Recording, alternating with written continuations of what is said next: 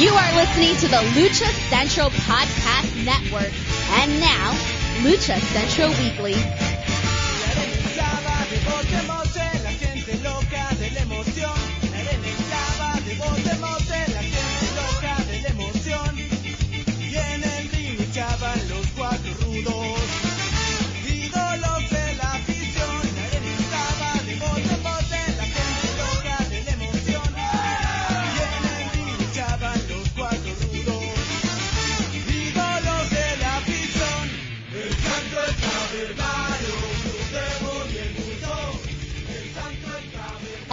And welcome to another edition of the Lucha Central Weekly Podcast, the podcast that covers news and events happening in the world of Lucha Libre, talking Mexico-based promotions and top independents, along with luchador-related news from throughout the United States. The Lucha Central Weekly Podcast is part of the Lucha Central Podcast Network on luchacentral.com. This podcast and others from the network are also available on all major podcast streaming platforms like iTunes, Spotify, iHeartRadio, Google Play, Podbase Speaker, and much, much more. And don't forget our streaming partners at thechairshot.com. My name is Miranda Morales, and I'm one of the co-hosts of the Lucha Central Weekly Podcast. And let me bring in the rest of the team. Introducing first, he is the dashing one, Mr. Dusty Murphy. Dusty, how are you? Oh, I'm doing fantastic. How are you doing, Miranda? I am doing great. And for those of you who have not listened before, which you should, know that, again, this is a trios team. So let me bring in the third member of this team, and that's who? Who? Oh, there it is. Who? Who is the one and only Brendan Barr? Hey. Dusty was lagging tonight. It threw me off. Drew it out a little. Yes. But that's our proof we're doing this live. Yes, we're doing it live. Intros. No recorded intros, no editing in post. What you listen to is what you're getting tonight. Or whenever you listen to the Lucha Central Weekly Podcast. You may be hearing this during the day or on a weekend. I'm not sure. But thank you, regardless of what time of day you are listening to this or what day of the week you're listening to this. We are very grateful for all of our listeners out there, for everyone who stuck with us this year, the year that was 2022. I cannot believe we've made it. We're here, the end of the year. And with that, you know what time it is? It's time for our annual end of year awards. Yeah. I'm excited. Yes. And again, for those of you who maybe this is your first time listening, a very interesting time to join in. Let me just mention that to begin with. But they have time for the holidays. They're yeah, that's down. true. They're avoiding their family. I understand that. I understand that. But what this means is that myself, Brendan, and Dusty, we go through and nominate different luchadors and luchadores and matches and whatnot to highlight the year that was in Lucha Libre. So we have 6 categories in which we will be talking about today. On this week's episode, we're going to be talking about all of the nominees for our 6 categories, and then in our next episode that will be airing in the new year, we are going to give you our results and give you the winners of each of these categories. So it's actually going to be an interesting breakdown because it's actually going to be some time. We're going to discuss all of our nominees, and then we are going to vote in later on, and then in a few weeks get back after our little hiatus and then announce the winners. So a lot can happen in the next few weeks. Hell, stuff happened between this week and last week. Just between our planning meeting for this and this. We will talk about that in the show for sure. So. Yes. So we got a lot to cover, and we're excited to be sharing that, with all of you this week. So stay tuned, get buckled up, and we are going to jump into our end of the year awards. But, before we do that, we're going to break off. Well, and usually we do this a little bit later on, but with the way the show's structured, we're going to jump into it a little bit sooner. We are going to kick it off to Denise Salcedo, who brings us this week's Lucha Central. Why should you visit thechairshot.com? Thechairshot.com is your home for hard-hitting reviews, news, opinion, and analysis with attitude. Why? Because you're smarter than the average fan. Thechairshot.com. Always use your head. Hey everyone, it's Denise Salcedo here in Lucha Central with a reminder of where and when to catch all of the great network content this week. Get the full lineup and listen to all of our shows in the podcast network section of luchacentral.com. On Tuesdays, Mats, and Mayhem takes you inside the world of Lucha Underground as they take you weekly through the series with the benefit of hindsight and the benefit of special guests from the groundbreaking series. Check out the premiere video stream every Tuesday at 2 p.m. Pacific, 5 p.m. Eastern on the Lucha Central YouTube channel and at luchacentral.com. Then listen to it on your favorite podcast platform every Wednesday. Tuesday nights live, it's Wrestle Boss, where Fabi Chulo talks MMA and pro wrestling with special guests and listener call-ins. Visit WrestleBossLive.com Tuesday nights at 7 p.m. Pacific to listen live or call in with questions or download the show on podcast platforms on Wednesdays. Wednesday nights live on Facebook, it's Spanish show La Mesa de los Márgaros, giving you both the news and the chisme from around the lucha world. Special guests and a whole lot of fun make it one of the most talked about shows in Mexico. Thursdays, it's Straight Out of the Bodega with Papo Esco and PWR promoter Gabriel Ramirez as they have guests from throughout the wrestling world pull up to give an inside look into their careers. From indie standouts to television superstars, each week brings a new name and perspective. On Friday, it's your double dose of Lucha Central Weekly podcast, one in English y el otro en español. Lucha Central Weekly is where you'll find all the top stories of the week, both inside and out of the ring from Mexico and anywhere luchadores are in action across the globe. Be sure to subscribe and follow all your favorite Lucha Central Network series on your favorite podcast platforms, either by their own series name or subscribe to the Lucha Central Podcast Network show pages to get all of the shows in one easy feed. And please consider giving a rating to help more fans find the shows that you love. For now, this is Denise Salcedo signing off from Lucha Central. Have a great week. Lucha-Masks.com by Pro Wrestling Revolution, bringing you in partnership with Mask Republic, the Lucha Brothers, as well as Japanese legend Ultimo Dragon. Go to lucha-masks.com and fight Lucha Strong with masks from your favorite Lucha legends and Pro Wrestling Revolution luchadores. Stay safe in style and represent your favorite luchador. Get yours now at lucha-masks.com, powered by Pro Wrestling Revolution. All right, well, we're just going to keep on rolling because this is not stopping. Let's do it.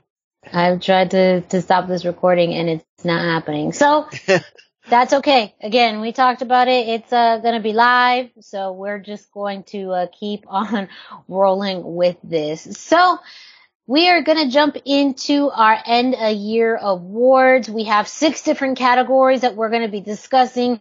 Each one of us is going to be taking the lead in sharing the nominees, and then we're going to give you some insights and background as to why this individual, group, whatever it may be, was nominated for this category.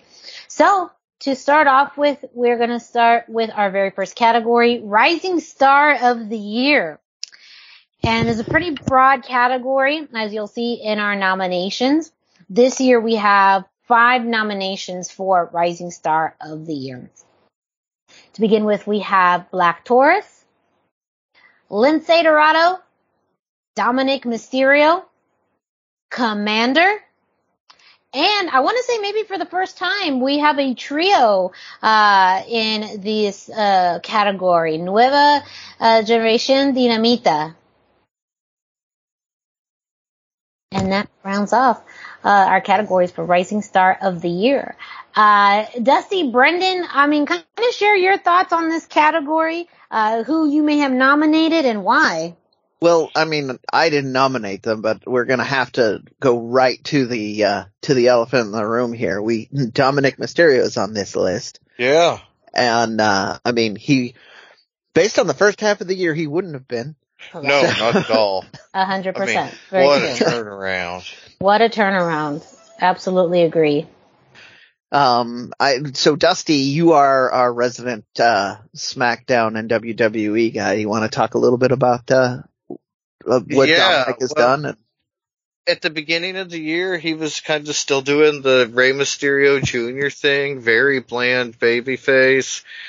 Whatever the opposite of charisma is, that's what it felt like Dominic had for a while there. He became stale. It just wasn't what it should have been. But then he got paired up with Judgment Day. And at first it was kind of like, oh, okay, yeah, we knew this was coming. But boy, he and Rhea Ripley have really taken the ball and run with it. At Thanksgiving, they showed up at Rey Mysterio's house with a camera and whooped his ass together. And she has the shirts much like the Eddie Guerrero shirts, but they say, I'm your mommy. And like, holy crap. The turnaround that Judgment Day, not Judgment Day really, I mean that's part of it, but truly it's his pairing with Rhea Ripley. That has been the magic element. Something about the two of them working together. He's got the Eddie Guerrero mullet now, and he really embodies that lie, cheat, and steal era Eddie, and just really figured it out. Such a good heel. He's almost a simp character for Rhea Ripley, but he makes it work so well that you love it. Like, it's hard to imagine. Like if you had told everybody a year ago on this podcast, oh yeah, next year Dominic's going to be Rhea Ripley's simp, and we're all going to love it. Everybody been like, come on. But that's exactly what happened. That's what happened. And it's so good. It's so good that I feel like it really puts him to the front of the pack. He just turned it around so much. Like I say, he was kind of a charisma vacuum there for a while. It felt like he was there just as a nepotism thing, but he's really coming to his own. He's really stepped up. Taking him away from Ray really let him be a star, and that has been so cool to watch because it's a completely different Dominic, like the last 3 or 4 months, than we had ever seen before. And he is just, everything he does, he kills it. It's just perfect every time. Great stuff going on right now for Dominic. Yeah, I absolutely agree with the turning point that we've had with the Judgment Day and really coming into his own identity. And a lot of that started with, turning on his dad, which we've talked about on this show, originally something that Ray didn't want to have happen. But we've seen how much it's allowed Dominic to grow in his own and have his own identity. This year, we really saw his wrestling ability come into a higher level, which I think that was something we really didn't get the chance to see in 2021. So I think that combined with now a bigger persona, we're seeing the full package of who Dominic Mysterio can be. And I think that's really the exciting part for him. So you both talked about the persona, and we've talked about this. I think the thing that works for me is that his new persona feels authentic. It does not feel like somebody backstage wrote this character for him and he's just performing it. Like there is an element of it or maybe he's the most amazing actor in the WWE. I don't know, but it feels authentic, and that's what makes a really good wrestling personality. One of the reasons that Los Ingobernables is one of my favorite factions is because all of those guys feel authentic with their disdain for traditional babyface. Just for those of you who are familiar with that. If not, go back to This Day in Lucha. We've covered that a couple of times on there. And yeah, I mean, just that's what that's all I needed to add to that. You guys covered most of what I think makes Dominic great. I think, his personality is really a big factor in it though, so. Mm-hmm. Yeah. I wanted to jump to someone who may not be an obvious rising star of the year, but someone that I think had a fantastic year on the independent scene, and that's Lince Dorado. Yes. Someone who's been an established luchador for many, many years, but this was really the year that we got to see him out in the independents throughout the United States and around the world, really making his debut with CMLL. And I think that this is the Lince that we've been wanting to see on television now for years, with Lucha House Party, but he's talk about someone who's come into his own. This is the most interesting luchador in the world. He is someone who has such a lot Just of ask him, charisma. he'll tell you. Yeah, but amazing talent as far as in-ring. But again, being able to see more of his personality and charisma, and someone who could have fantastic matches coast to coast. And also, I think a bit of some career reinvigoration in CMLL. And someone who's been a hot commodity all over the world. This is the Lince we knew personally on this show that he could be and what he could produce. And I think now everyone else is seeing that. Absolutely. I do also want to point out, since we were just talking about charisma, he was able to, at Expo Lucha, hold the microphone and keep a room full of people entertained for the better part of an hour, I believe it was. Oh, yeah. So, look at our interview with him. We could have easily gone twice as long. I mean, he was a great interview. Yeah, he's a very, but that charisma chatty, through. Yeah, so much charisma. And it's unique that a lot of people have physical charisma, but he has, vocal charisma as well. Mm-hmm. He can talk, and he is so smooth, and everything he does is so intentful in a way. And like Miranda mentioned with CMLL, we really got to see almost like the grown-up version of Lince Dorado compared to what we got to see before. He's, a little more adult in his website, his streams, his things like that. The whole Lucha Lit thing going on now, very fun. Lince had a great year this year. It's just incredible what he was able to do. We talk about people trying to leave WWE and grab that brass ring, and he really did it. I mean, you heard more things and more really, really good things about Lince Dorado this year than you had any year previously in his career. Well, we've also frequently covered just how miserable we thought the use of him was in WWE. Correct. Him and his partner, who I'm going to go out on the limb now and predict that he's going to be a nominee for one of these awards next year. I think Mascara Dorada is going to be a big name now that he's free too, but he hasn't had nearly enough momentum for me to nominate him this year. But speaking of my nominations, since we're kind of there, I'm just going to jump ahead. I'm the one that nominated MGD. I know they were an established commodity, and everybody in the Lucha community has known who they are for years. They've seen them in CMLL as one of the definitive trios that was performing at Arena Mexico. But I think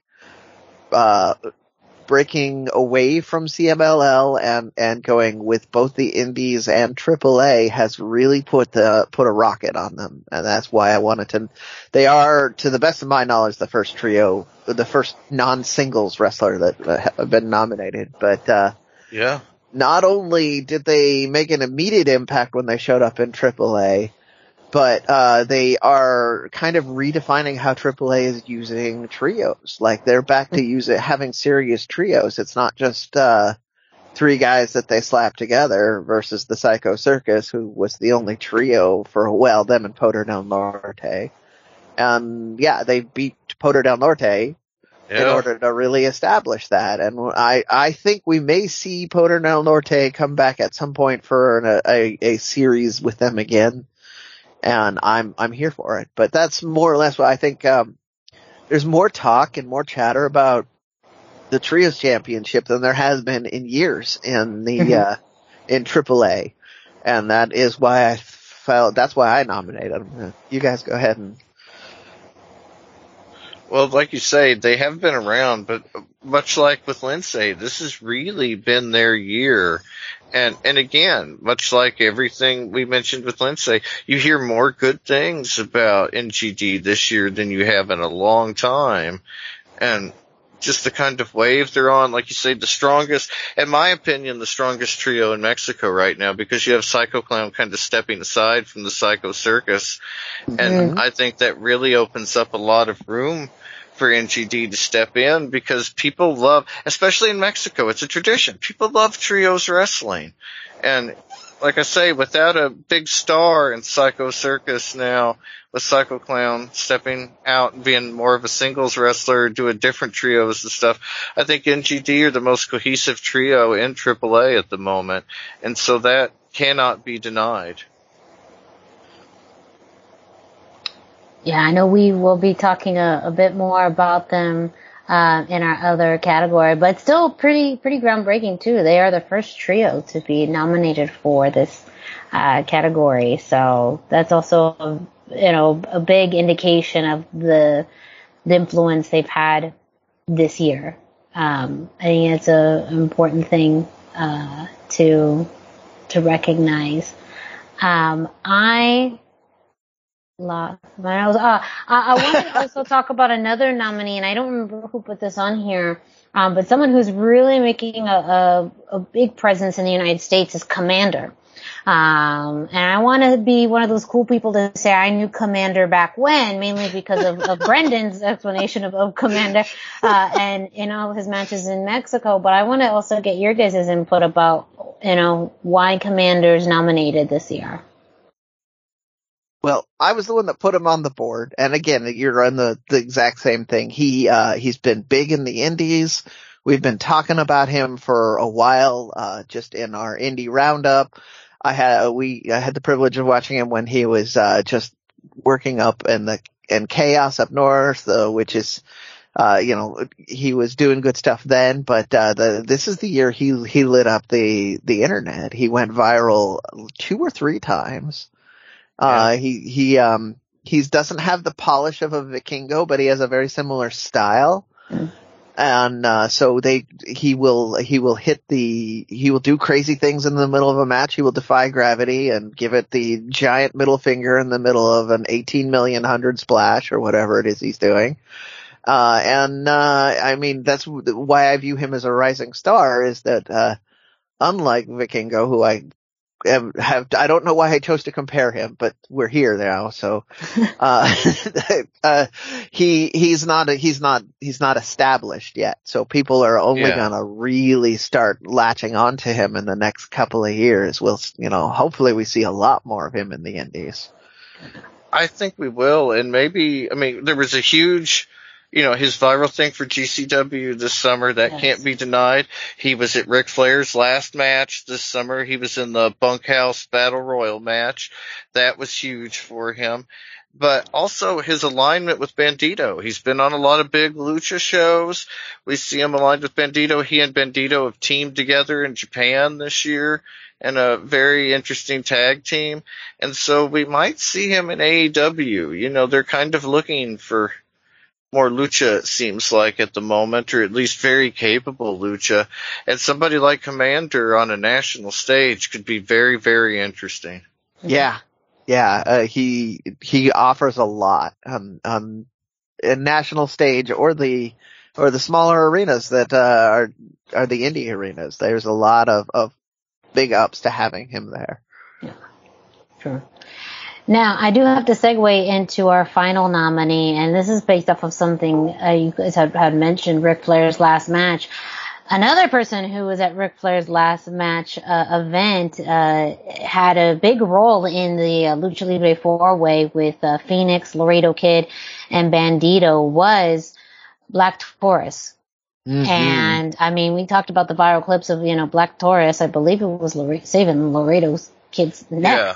Yes. He saved a life that day. He saved a life that day.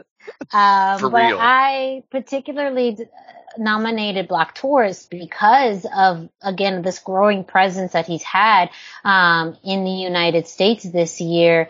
And I think those big matches and big moments not just in the independents, but he's had a very strong year in Impact as well, and a continued success there with multiple matches in the X division. One thing I was going through and totally forgot, but I'm remembering it again, had a big Haas match with Jonah back in the summer at Impact Wrestling's No Surrender. And he's just someone who is consistently putting on great matches, can truly wrestle anybody of any size. He's just someone that continues to amaze me in the ring, and someone who, you could put him up against another huge guy. You could put him up against a luchador. You could put him really in anything. And his ability to adapt and his ability to also have just a keen sense of awareness is really special.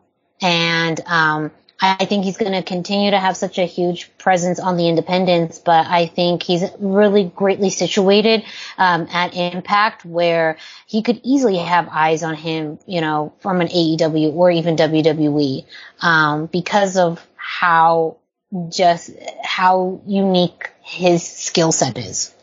I mean, you have to see him live to really appreciate a couple things about him. Mm-hmm. He has an incredible core. He lifts up grown men with ease, catches them midair. He holds them midair. Like all the crazy things we talk about Vikingo and Commander doing, often happen off of guys like Black Taurus. And I think Black Taurus is one of the guys that does it the best. Yeah. But, unlike a lot of those other guys, he is super quick too. Mm-hmm. Like, he has so many blink and you missed it sort of moments in these matches. There's just, I don't see anything slowing him down. He is, he just needs that rocket strapped to him. And I think, him being an MLW is the start of that, Impact. Apologize there. Is the start of that. And, like you said, that could lead to other things. It could lead to him, being all kinds of places in the next couple of years. And that's what this category is all about.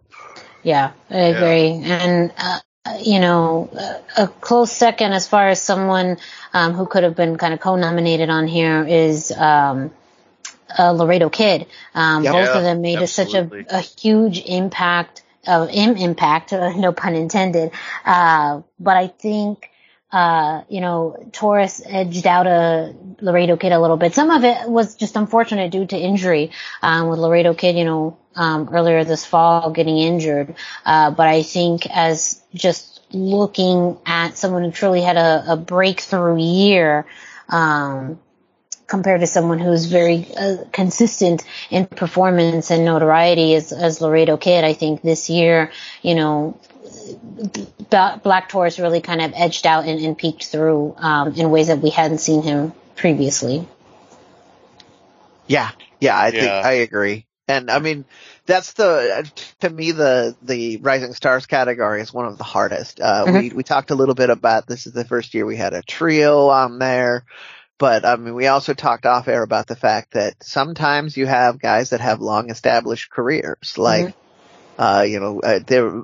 In the past, you could still have argued for guys like Ric Flair to have been a rising star well after they were an established personality, mm-hmm. just because, he commanded all the headlines for the whole year. So like that's the kind of thing we've taken, and that makes it really hard. Like, mm-hmm.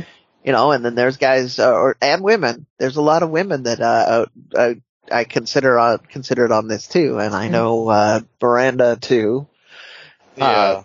There we go. Dusty, I figured, but I wasn't going to speak for it. But there's a lot of people that could have been on this particular category, and it's just hard to narrow it down to a few because we only have a few minutes to do this show. We don't want to talk your ears off all night about how awesome all the wrestlers are. Yeah. Find us at the bar after a show. We'll do that. Yes. So that does it for Rising Star of the Year. I'm going to hand it off to Brendan, who's going to be announcing our nominees for Trios of the Year. Oh, well, yeah, we have, it looks like, I need to put my readers back on. It looks like we have 4 nominees for Trio of the Year.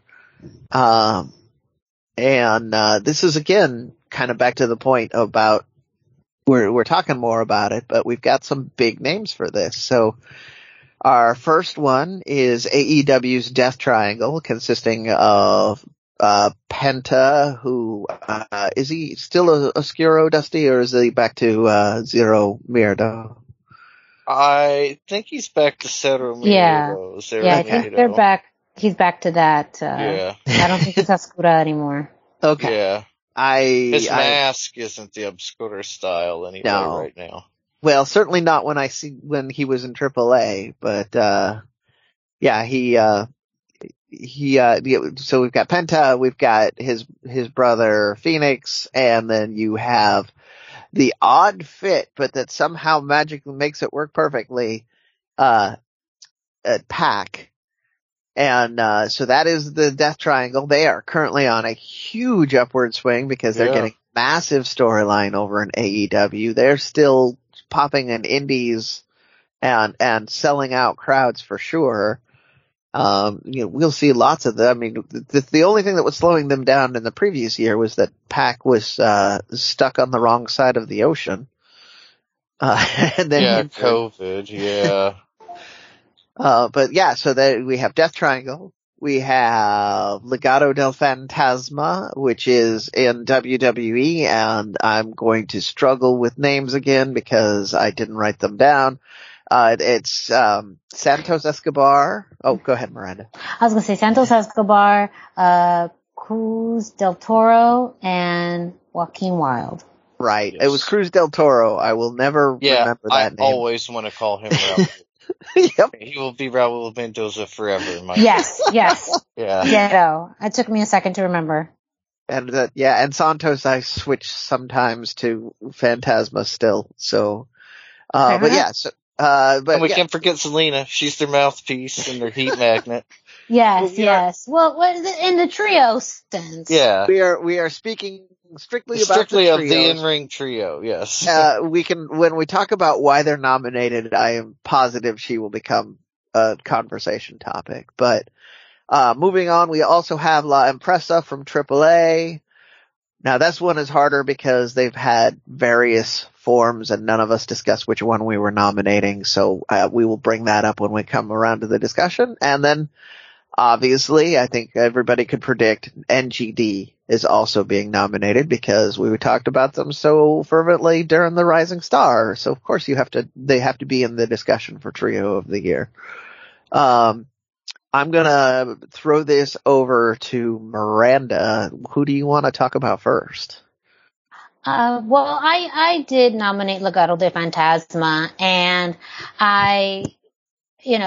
they're nominated. Are they the strongest candidate here? I'm not sure. I don't know if just survival means that they are worthy of the award, because that's kind of what 2022 was like for them, is that they survived, the new iteration of NXT, major layoffs, and even moved up to SmackDown.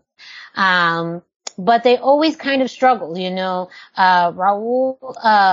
or Joaquin and Cruz, they never quite got to the NXT tag team titles, which I think was truly meant to be, that pinnacle for them. But they are pretty much the longest, ranging, faction in NXT, outside of, the Undisputed Era. They kept surviving after time, it was a close call. They had some really great moments, and I'm honestly still very much a fan of the NXT iteration.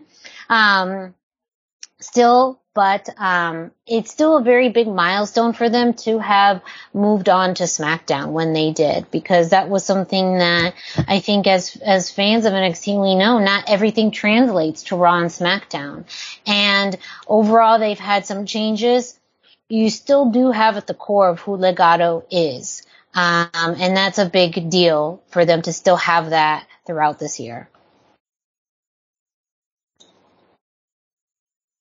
Yeah, I would agree. Especially just the way that they kind of survived, but they did it with style. Mm-hmm. Now that we see them on SmackDown, they're one of the most interesting segments. They look like $1 million. Their thing with the Viking Raiders is surprisingly interesting. I never really cared about the Viking Raiders. Legado del Fantasma makes me care. And so that's the sign of like a really good trio. But like you mentioned, I don't know if that's trio of the year. I nominated Death Triangle. Like, they did not originally win the Trios championships in AEW, but once they were kind of painted in a corner and they needed somebody to take the titles, elevate them, make people forget that the Elite had lost them for a bit, Death Triangle really stepped up. Mm-hmm. And you have to remember, Kenny Omega was world champion a year ago. The Young Bucks, tag team champions, they had a hot feud going with Lucha Bros. One of the best matches of AEW history was Young Bucks versus Lucha Bros for those tag titles. So it really has a lot of built-in story, and they're able to play off of that. You have the kind of inner turmoil between Penta and Phoenix going on, and then the whole thing with Pac and him being the Mid-Atlantic champion there for a while. A lot of cool stuff going on for Death Triangle, and about as high profile as it can get for a trio in AEW. They're kind of handpicked by the vice presidents, literally, to work with. These are the guys they want to wrestle, and so their placement's been great. The best of 7 is honestly genius because it keeps you thinking about Death Triangle and talking about Death Triangle. It really does, and I know they had announced today the stipulations for the rest of the set of a series of 7 matches, and I believe we're getting a no DQ, no false count anywhere, and if they make it to match 7, which they will, they are going to do an Escalera de la Muerte match for the finals. And so it's stuff like that where both, teams understand how heavy, apuestas matches can be. And you're absolutely right. I mean, once the Elite needed to step away, Death Triangle truly stepped in to fill those trios roles and really give some oomph to that championship. So I kind of agree, as we talk about maybe at the beginning of the year they probably wouldn't have been in this category, but at the end of it they truly are one of the strongest trios in all of pro wrestling. I mean, it's inarguable that where they're ending the year at, that they are going to be in this conversation. I'm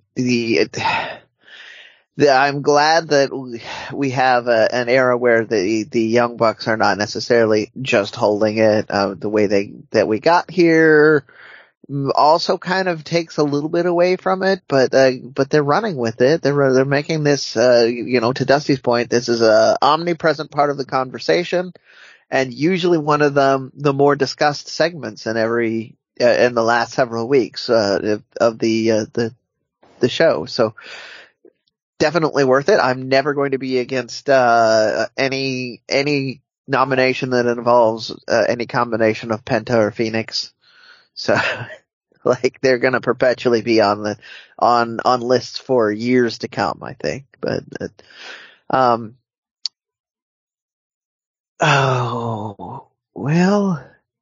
okay. So let's talk about La Empresa.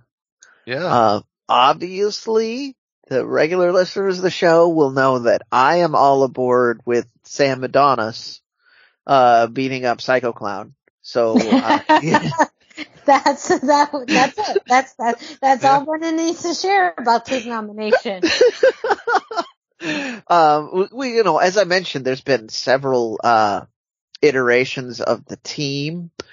They had one of the most memorable matches that ended last year. They had a moment that we talked about. When we were talking about match of the year. We were thinking about nominating it until we realized that was in December last year, when they were in the cage, and you ended with Dave the Clown's bloody mask, and they have not let up since that moment. Their foot has been on the gas. They've been there. I mean, even in Tempe, you saw Sam Adonis still pushing the boundaries, calling AAA his home, and so any iteration of this would be fine. But I think the version we saw earlier in the versions we saw earlier in the year where he was working with Tarus and other people, I can no longer remember specific combinations. I think we're all fantastic versions of the trio. I'm gonna let Dusty kind of cover for me because he watches AAA with a lot more. Well, I was all in on La Empresa at times, but there's only about 3 wrestlers I don't care for in the world, and one of them's Jeff Jarrett. Okay, I did such a good job of completely ignoring that and forgetting about that. Yeah, you make a strong argument. I mean, I love Puma King. I love Sam Adonis. I love Blue DMT or DMT Azul or whatever he is now. Oh. Very cool dudes. But Jeff Jarrett, I'm like, distasteful. But is that because he's good at his job, or just because he's... I asked for his autograph one time, and I guess it was totally a character, and he said, "Fuck off, slap nuts." Yeah, if he busts out slap nuts, he's not super serious there. But it made me so mad as a kid. He's very good at his job. Said the man who really only nominated a trio because of his hatred of Psycho Clown. Just calling it like I see it. They have dominated the trio scene in AAA.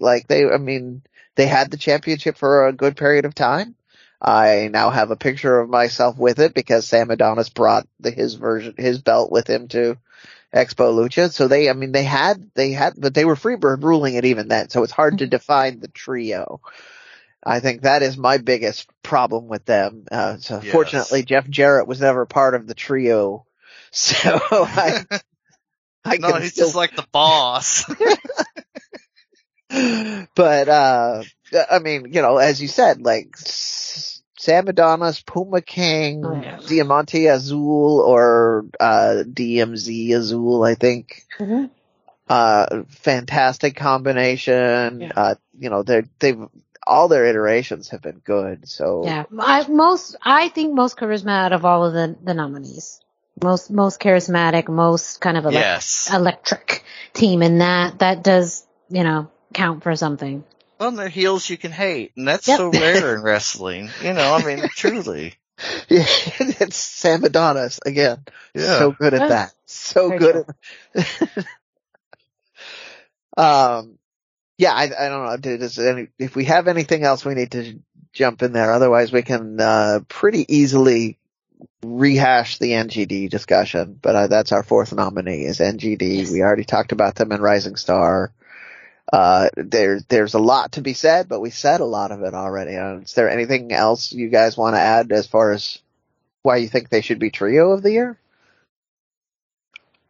We kind of covered it in the Rising Stars thing for the most part.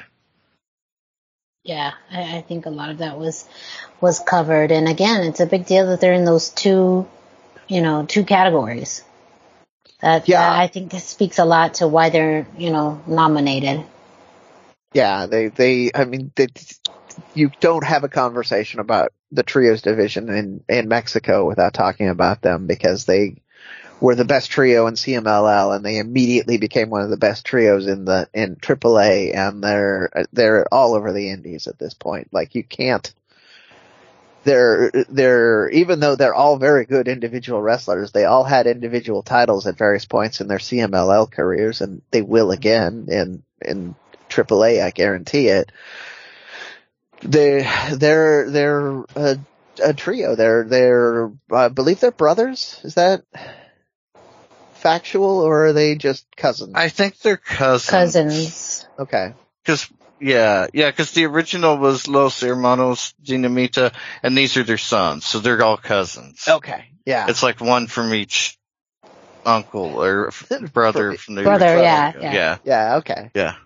Yeah. So, it's in their blood too. But yeah, We don't need to say a lot. We've got a lot of other categories to cover. I think we all kind of have made our point about, the NGD, and, I think I'm gonna kick it back to you, Miranda, and introduce the next category. Yeah. So, our next category is Tag Team of the Year, and Dusty's gonna be sharing the nominees.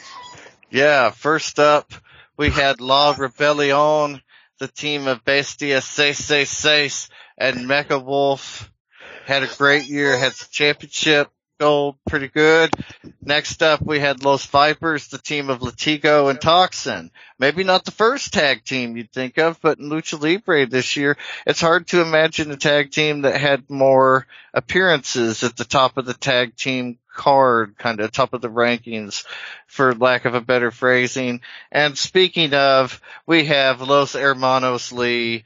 Had a big year, lots of cool stuff going on for Los Hermanos Lee. And then finally, we had Lucha Bros. And I'm going to start with Los Hermanos Lee. They had an incredible year. Drilistico and Dragon Lee, who is actually Dragon Lee 2. Drilistico was the original Dragon Lee.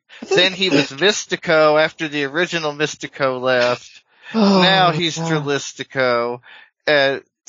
Ties the two names together, Dragon. Oh my gosh, why is that? I was today years old when I figured that out.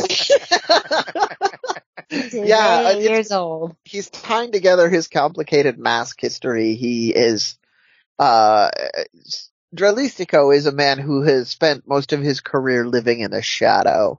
Like he was the second Mystico. He was Dragon Lee, but he wasn't as over as he was when he assumed the Mystico mask, but was that because of how good he was, or because Mystico was literally the most popular mask in Mexico for that period of time? This is kind of him breaking out. And they started in an ultra hard position because ROH, this is the year ROH died. Yeah. And they were in the mix for tag teams when ROH was dying. So, they had to recover from that, find their way out to do other things. They had a AAA debut, I believe. And, yes. And then they, are now kind of, scrapping together in AEW and Japan. They're gonna go over to Japan in the next year. Yeah. And they were champions in the Crash and Pro Wrestling Revolution. Mm-hmm. Yeah. So they had a lot of gold this year. They got a lot of gold, and now they're still the number one contenders for the AAA tag team titles. And, again too, even in the independents, not only are they the Pro Wrestling Revolution tag team champions, they've had very successful appearances really all over the U.S., including King of Indies, where Dragon Lee now is the first ever 3-time King of Indies champion. And he had to beat his brother to get there. So also a pretty big milestone for them, not only as tag teams, but as individual competitors. I know this is, them as a tag team, but their resume this year, I think, speaks for itself. Yeah, they have a lot of presence this year. And again, to be able to do it from what is the deep hole of ROH dying just means that they could have done even more had they been with a flourishing company for the first half of the year. Fantastic. I want to throw out, so I nominated La Rebellion, and it was a little bit of an afterthought, but they've really made a big foothold in the NWA. They're now in their second World Tag Team Championship reign. This year, they held the titles for 286 days when they first had their championships, when they won it last year. They lost it for a while, but then regained the championships back in August, so earlier this fall, and now are going in another successful 100-plus day reign. And very big deal to have two luchadors hold the NWA tag team titles, ones that have had such a long history, but one with not a huge lucha libre, presence. And I'm not talking just Hispanic or Latino, lucha libre. Right. So, really big, milestone for them. And again, very successful, shows and matches all throughout the independent scene. But, of the teams that are, nominated, they're the only ones right now. Well, not to say Los Hermanos Lee are also champions, but, for major U.S. promotion, this is the team that has kind of their weight in gold, when it comes to, being the current NWA tag team champions.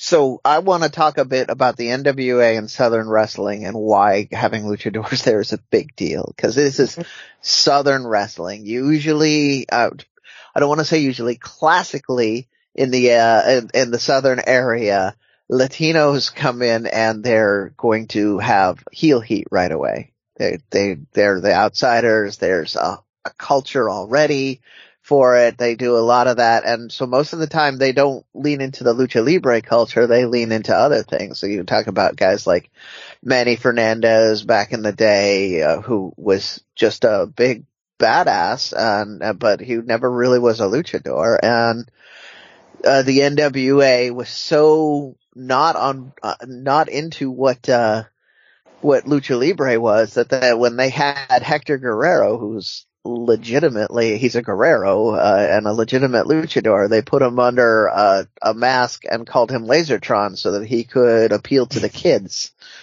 Right? So yeah, that is the NWA's history with luchadors and Hispanics. So them having the championship comes a long way. It is also the oldest American promotion to continuously produce, as much as Vince McMahon would like to pretend it's the WWE. So, you have a lot of history and culture there. So for them just to have that, for anybody to have any championship there is a significant thing, no matter what you think about where they are in the hierarchy of today's promotions. That's still a very big deal. Yeah. And, just a fun stat that, they've had now 2 reigns over 400 days, right now are listed as the 6th most combined days, longest reign, of NWA tag team champions. And that counts teams like the Midnight Express, the Rock and Roll Express. Yes. Yeah. The Rock and Roll Express had 5 reigns, but only had a combined total of 264 days. Yeah, it's 'cause the nice guys never hold the belts long. Yes. So, that there's a huge list of people that right now they're already surpassing the Midnight, Express, even kind of more, modern day, names like we see like, back from the TNA Impact days, are part of this list. But it's just, So like Team Canada? Yes, I'm trying to look at the list to see where they're at. Apparently Glacier and Jason Sugarman, held it for 1 day, as well as Dan Factor and David Flair. You also have some, interesting, other, very short reigns. AJ Styles and Abyss at 28 days. The Headbangers, Mosh and Thrasher at 41 days. They had a big run during the TNA period of the NWA.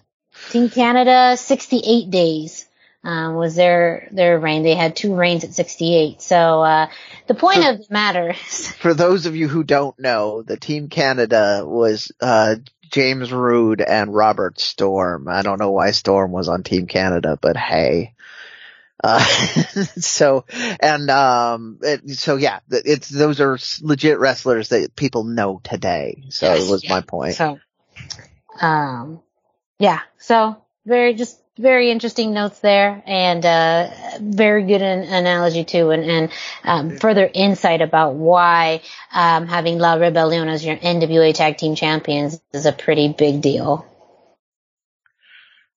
Absolutely. And unfortunately, I don't have as much for Los Vipers. Latigo and Toxin, that's the tag team we have nominated here, but they did have a big year. Anytime AAA wanted a big tag team match, they always included Los Vipers. You'd see them against, Los Hermanos Lee, as we mentioned. You'd see them in a trios match with, Flamita or Abismo Negro Jr. Anytime they wanted like a high impact match, they would always get Latigo and Toxin to come out. TV shows, big shows at the, like house shows. And they picked up quite a few tag team wins at house shows this year. But probably not. I nominated them, but probably not a big choice or the top choice this year, just because they didn't capture any gold, nothing big going on for them. They were just around a lot in important spots, and it felt wrong not to include them, much like the Lucha Bros. They didn't have a whole lot going on. It had a really fun match just after the new year with Jurassic Express, and that was pretty cool, but after that, they moved into the trio. We haven't seen a whole lot of Lucha Bros action. Really, it's mostly been trios work this year from them, or, a little bit of solo work from Penta or Phoenix here and there, especially in AAA solo work. But I don't know. It felt wrong not to include Lucha Bros as tag team of the year, but it doesn't feel like they deserve it this year. It really feels like the running is between Los Hermanos Lee and La Rebelión. I mean, we'll see how the voting plays out. I will make a little statement on Los Vipers. They were only in during lockdown, we were talking about them in the Indies. They were up north with Commander as well. Yes. So to be where they're at already, maybe I considered them for Rising Star as well. But the other thing that, people are less appreciative of, and one of the reasons I love this team so much is, these are also, much like Taurus, big strong guys that are really quick. Yeah. So when they're put in those three-way tag matches, they're the ones that are doing a lot of the work to make the other two tag teams look really good. Mm-hmm. So if you want to go a little more behind the curtains and talking less about gold and win streaks and things like that, they are the tag team that is always, that's why they're always in the mix. So almost every important tag match and trios match had Latigo and Toxin in it this year in AAA. Almost every important. I mean, they were in tons of matches this year. Yeah, I mean, so my argument for them being tag team of the year is because they are kind of the star makers. Yeah. So. Right. Well, you'll just have to find out who ends up being our tag team of the year on our next show. We are going to now go into kind of the three last awards of this of our end of year awards. Let's kick it off to Luchadora of the Year. And we have 5 nominees in this category. Starting off, we have Raquel Gonzalez from WWE, Viby Apache, Lady Shani, Roxanne Perez, and Taya Valkyrie.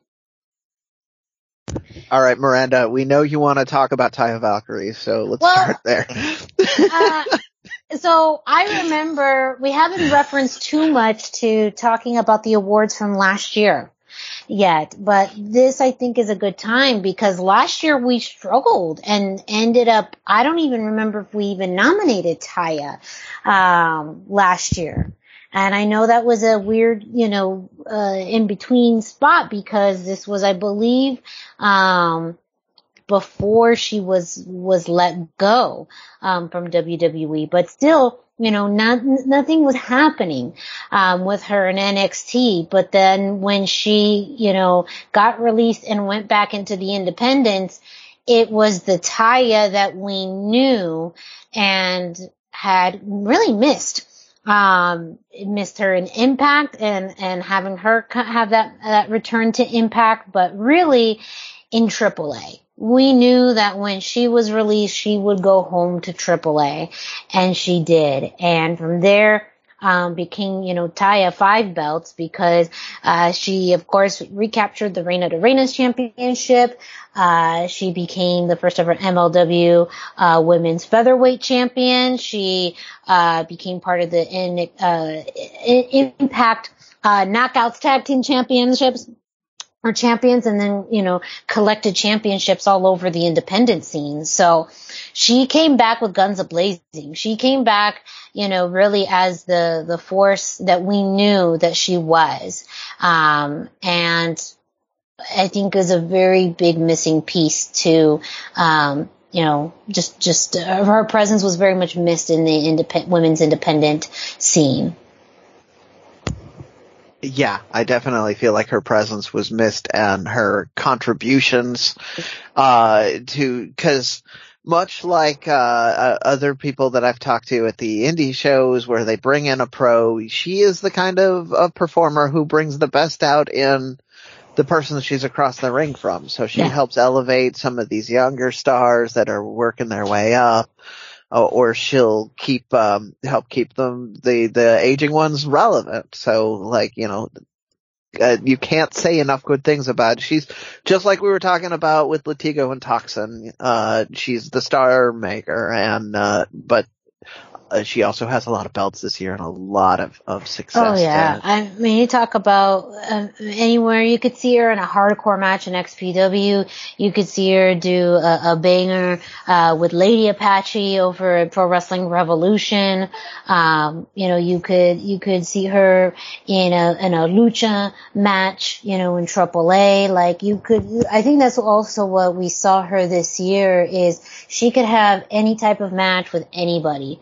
And that is something that, we talked in a way too about kind of the awesome ability of Taurus. Someone like Taya who you could really place her anywhere in the world. And she can wrestle men, she can wrestle women, she could wrestle any style. And that is truly a rarity, in the world of wrestling. And whatever, WWE's loss is, kind of the rest of the world's gain. Yeah, I would have to agree. Taya, like you guys mentioned, everywhere she goes, she proves why she's the best. You see it in everything she does. Her personality and her work speak for themselves. And she, despite not being on the list last year, she definitely deserves to be on the list this year. Yeah, absolutely agree. Someone we also started off the show talking about how things change from one week to another. Someone that we nominated last week, but now the case stands to be even bigger for them is Roxanne Perez, Roxy. Someone that we also talked about last year. I mean, she was at the time when Ring of Honor was dying, the Ring of Honor Women's Champion. And but also someone who got swooped up by WWE and has done insurmountable things and has had such a big presence on NXT in the short amount of time that she's been with WWE this year. And that, the icing on the cake happened last week, on NXT when she won the NXT Women's Championship.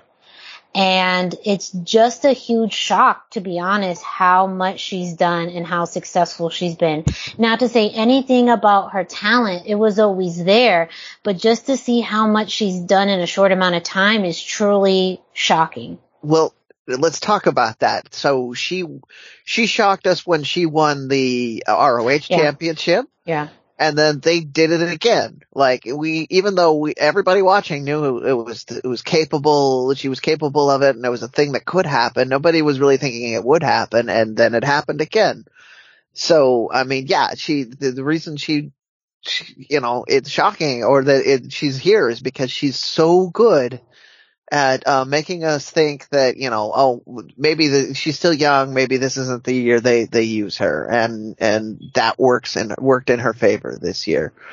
Cause and again, she's in all of this list, she's one of the very few people who held 2 major championships in 2 different companies in the same year. Yeah, absolutely.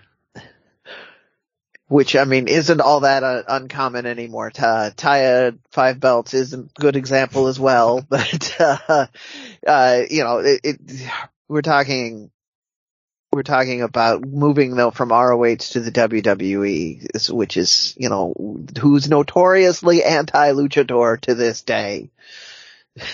So. Yeah. Yeah. Well, and funny enough, the only 2 luchadoras who carried over from last year were Raquel Gonzalez and Roxanne Perez, Roxy. And so it's funny, you know, because you do hear that, you know, that WWE misuses them, but they have been so strong in her booking. You can see, in my opinion, a lot of the Shawn Michaels influence in what she's doing. And, yeah, I mean, what an impressive year. I feel like it's hard to pick anybody else. When we nominated her, she was not champion yet, and so it seemed kind of like, yeah, we should nominate her. But now it's clear, like, Roxanne Perez has had an incredible year. Yeah, she cemented that this is her year. I mean, and she's so young. Yeah. And yeah, I mean, she's just going to be such a talent. I think all the promise that we kind of saw in somebody like Paige or Saraya, whatever you want to call her now, that did not pan out in the way that they had hoped. I think we could see that play out for Roxanne Perez. she just has to stay healthy. Yes. The good news is that the WWE is much better about keeping wrestlers healthy than they used to be. So Absolutely. I'm very excited for her. you already mentioned it, so let's just jump right over to Raquel though, because she was on the list last year. She was on the list this year largely because I don't know who else I will ever nominate. I mean, Miranda's got Taya locked down, so I can.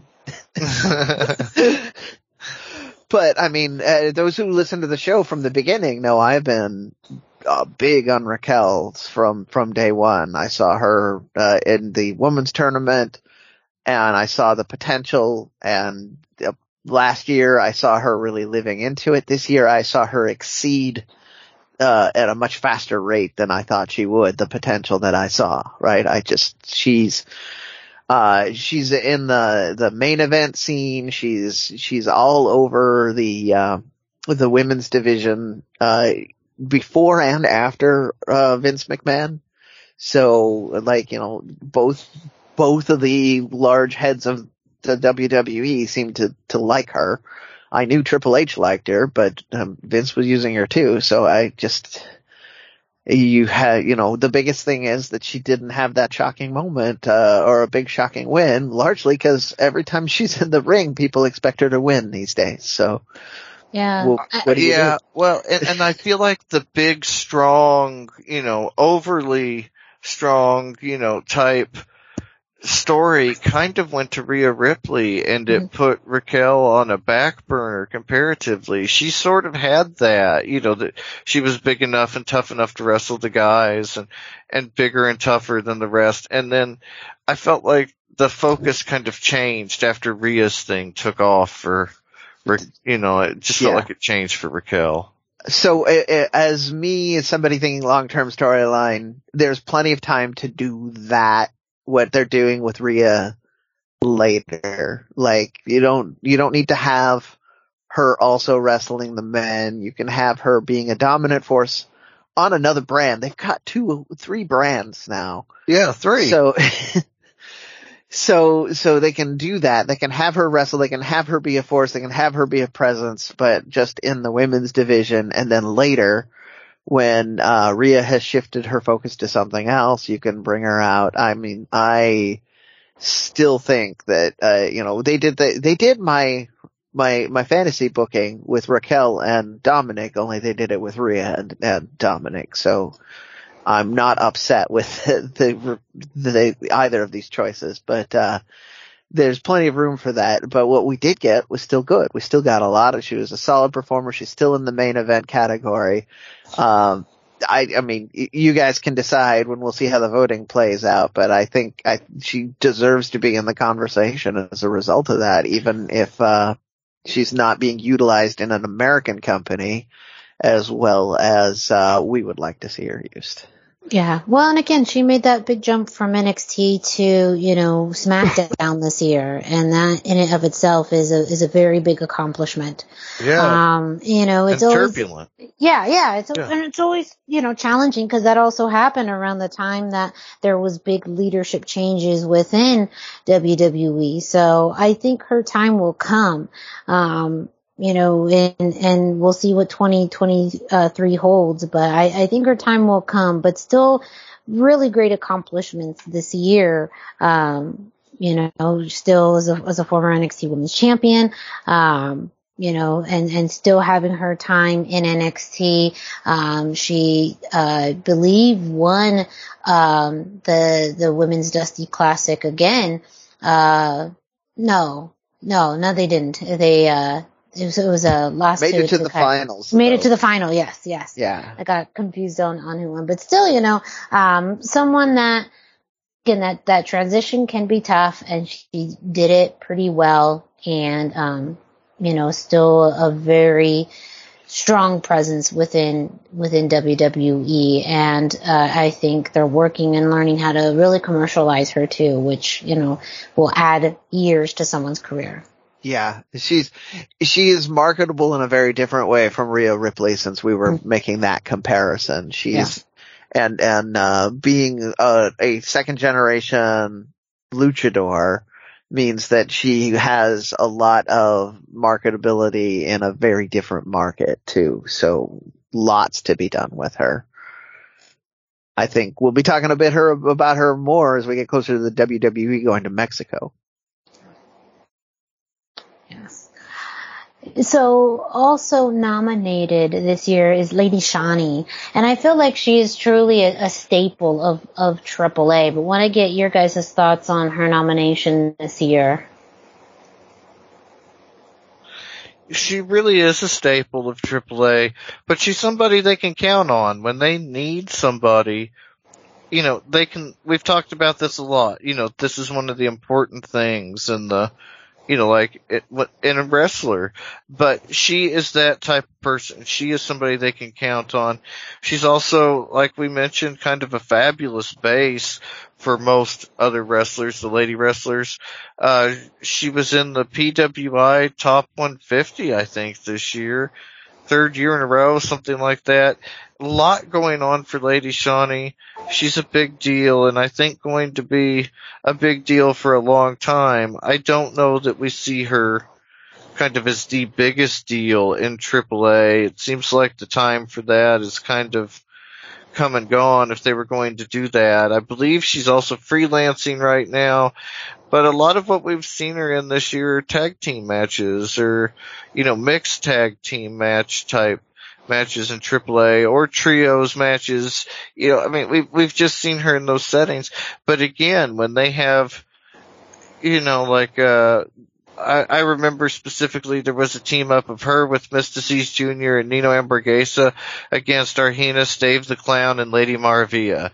And she was there to kind of equalize Lady Maravilla. Excellent pairing, excellent match. Really high profile, but then you also see her in some really big tag matches. There's just a lot that Lady Shani does as a utility player that you might not necessarily see in terms of star power. Well, I'm going to go the other way. I think she has a lot of star power. One of the reasons she's used in all of those matches is because they don't want her in the championship stuff, but she's too popular to not have on cards. Well, and she had that match with Tarantes. That was very popular. Mm-hmm. Yeah. She is, beyond a shadow of a doubt, one of the most popular wrestlers in Mexico. And that's men and women. So that's one of the reasons that I'm the one that nominated her, because she's just so universally liked and popular that she can be doing opener matches with mixed trios like your Atomicos trios, like you were describing with the Lady Maravilla feud over Nino Hamburguesa, and still be the draw and the thing that gets the butts and seats for that opening match, and as well as being in the main event. She's just so popular. And again, this was a lockdown story, so not this year, but her mask is so popular that people were using that when COVID mask recommendations were in place. That was one of the more fun stories we covered. Yeah, well, it was because you couldn't get masks and people already had her mask at home, so they put it on because it covered your nose and mouth. Yep. Yeah. It was genius.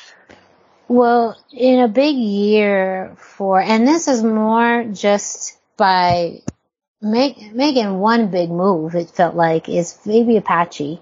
And that big move from AAA to CMLL was huge news in the world of Lucha Libre, just a few months ago.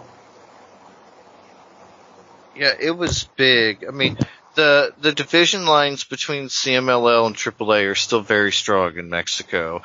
And maybe not so much with the fans, but politically amongst the companies. Like, they just have a hard time with each other in a business sense as well. And so for her to jump, and it was kind of announced that she was going to jump, and then she said no, she wasn't going to CMLL, she was only going to the Indies, which I guess could be true, but she wrestled in the Women's Grand Prix. Mm-hmm. Yeah. So the AAA does have bad feelings, but it seems to me, and this is a very outside opinion, like I am not basing this on any personal conversation or knowledge, but it seems to me like AAA doesn't have the hard line that CMLL does, where if you've ever wrestled for CMLL, you won't wrestle for AAA. They don't have that, and it doesn't seem like they have that. Going from the Indies, I mean, she went the other way. Never mind. My point is invalid. I don't know. Keep going. But it's still like a big, and I want to say power move, because I don't think that's not the right term for it, but that's a huge, it was just a huge move, in that direction. Whether that is a more consistent appearance with CMLL, I mean, that is truly something that I think for women you have not traditionally seen. And so I think that really just, helps solidify her place as such a pillar in Lucha Libre, but also as someone who, as a woman, has pretty much took that value in herself and took that risk, possibly. And I don't want to, again, we're saying all these things that we're just from our perspective of how this move looked, but took that chance on herself and made a really big move, in the side of CMLL. Yeah. I mean, yeah, it's, just to point out for people who are a little less familiar though, the Apache name is synonymous with women's wrestling right now. Like, in Mexico, you cannot talk about women's wrestling without an Apache being there. So, I don't know. Maybe part of this move was because you can't have a dynasty like that without going to that historic Arena Mexico. That might have been a checklist thing for her. So. Well, you'll just have to now figure out or listen to our next show to see who's going to be our Luchadora of the Year. Up next, well, we're almost down to it, but we got 2 more categories to discuss. Up next is our Luchador of the Year. Brendan, go ahead and announce our nominees. We have 4 candidates, and I don't think anybody is going to be surprised by any of them. So I'm just going to read them out, and then we'll start off. But we've got Penta, we've got Phoenix, we've got Vikingo, and we've got Bandito. So I'm going to throw this, cause Miranda, you had a bunch of points on this. I'm going to throw, Bandito to you. You can start off the conversation there, because, I think he's the one that we have the most to say about this year, even though all of our listeners are going to be thinking of at least one of the other three wrestlers as their pick. Yeah, well, Bandito, and I think we even played around with him under, Rising Star, because he really had a breakout year in the United States specifically, from, being a part of Ric Flair's last match pay-per-view to his appearance on AEW and ultimately signing with them, even prior to that, working with MLW, and wrestling Hammerstone for the MLW Heavyweight Championship, appearances, even on the independent scene and Pro Wrestling Revolution and really all over. His presence was truly felt this year and synonymous with amazing matches. Just banger after banger after banger, and someone who, and we kind of talked about this a little bit with Taurus as far as how kind of deceptively strong he is, and someone who can really be in the ring with anybody. Again, we saw it in singles matches, multi-man matches, but I just think probably out of everyone on this list, he had the most kind of high-ranking matches.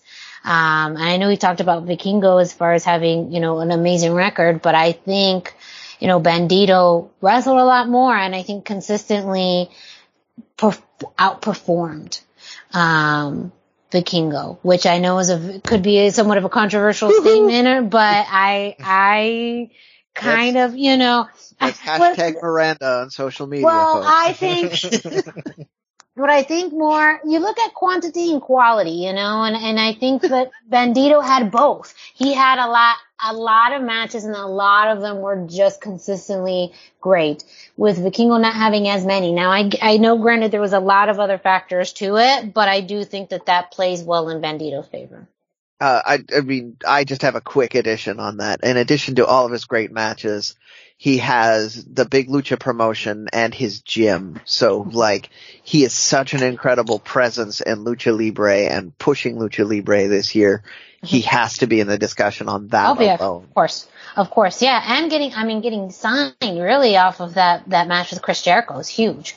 Yes. That's a big feather in his cap to now be able to have a more consistent U.S. presence.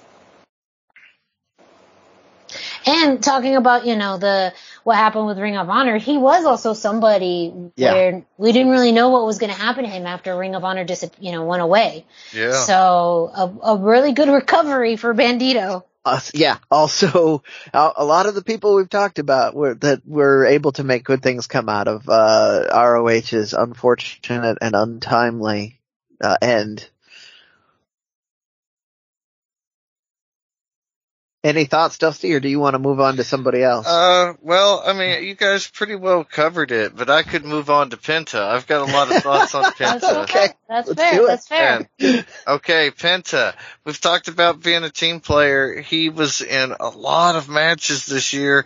Not a ton of singles matches, but a lot of matches. And, Penta was everywhere this year. He was in AAA. He was in AEW. He was in The Crash.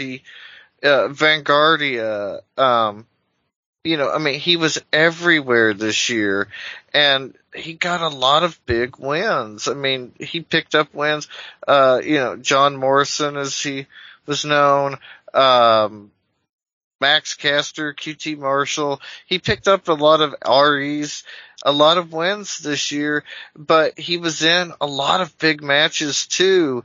He wrestled Roosh, he teamed with Vikingo at the Gear Anniversario show, and the one that I was thinking of, we kind of touched on it earlier, the last match he was Penta Oscuro, at least in my notes, was the Tornado Tag match from Dynamite on August the 10th, 2022, when they lost to Andrade and Roosh. After that, it was pretty much Death Triangle, but his work in Death Triangle has just been so exciting. Very strong work. And then we have the AAA Ruleta de la Muerta. So much went on with that. he was kind of a dark horse candidate from the beginning, especially for Brendan, to lose his mask. He made it all the way through to the finals and beat Viano for in a very emotional match, like incredibly emotional in a way you wouldn't necessarily expect. And he just really embodied what it means to be a luchador. Anywhere he was at the top of the card. Any match he was in was almost always the best match of the night. And everything he did was just perfect work. He is so fluid and so effortless, and he just makes it look like it's not work at all. And everything he does is just spectacular. And I really think Penta had an incredible year this year for all those reasons.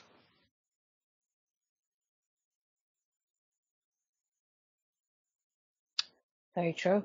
Really, really good statement. There's a lot of that I kind of forgotten about Penta that you mentioned. So really, really good. So how does that work in Phoenix's favor as well? There was things they did together, but things they were able to do separately. I also think of someone who is very consistent in the ring, and his presence is Phoenix. Yes, absolutely. I mean, can you kind of go over a little bit of Phoenix's kind of accomplishments this year? Well, I think the biggest accomplishment this year as a single star was this match with Vikingo at Triple Mania. I mean, that was really kind of the night that Vikingo, we kept saying, he's going to be the guy. He's going to be the guy. That was really the night he ascended to being the guy. And Phoenix was an integral part of that. You could tell AAA wanted something spectacular. And this was a bit of a spot fest in that way that some people don't care for in Lucha. But I thought it was spectacular because it was really Vikingo stepping up to Phoenix and showing him what he could do. And Phoenix going toe to toe with the new guy. Like anything the new guy could do, the guy that was supposed to be the guy, Phoenix could do. So why isn't Phoenix the guy? And I feel that match really embodied his year and his career. Phoenix can do everything everybody else could do, sometimes better than they can do it, but he has never been the guy. And we just don't see the disconnect there between his ability and why he's not the guy.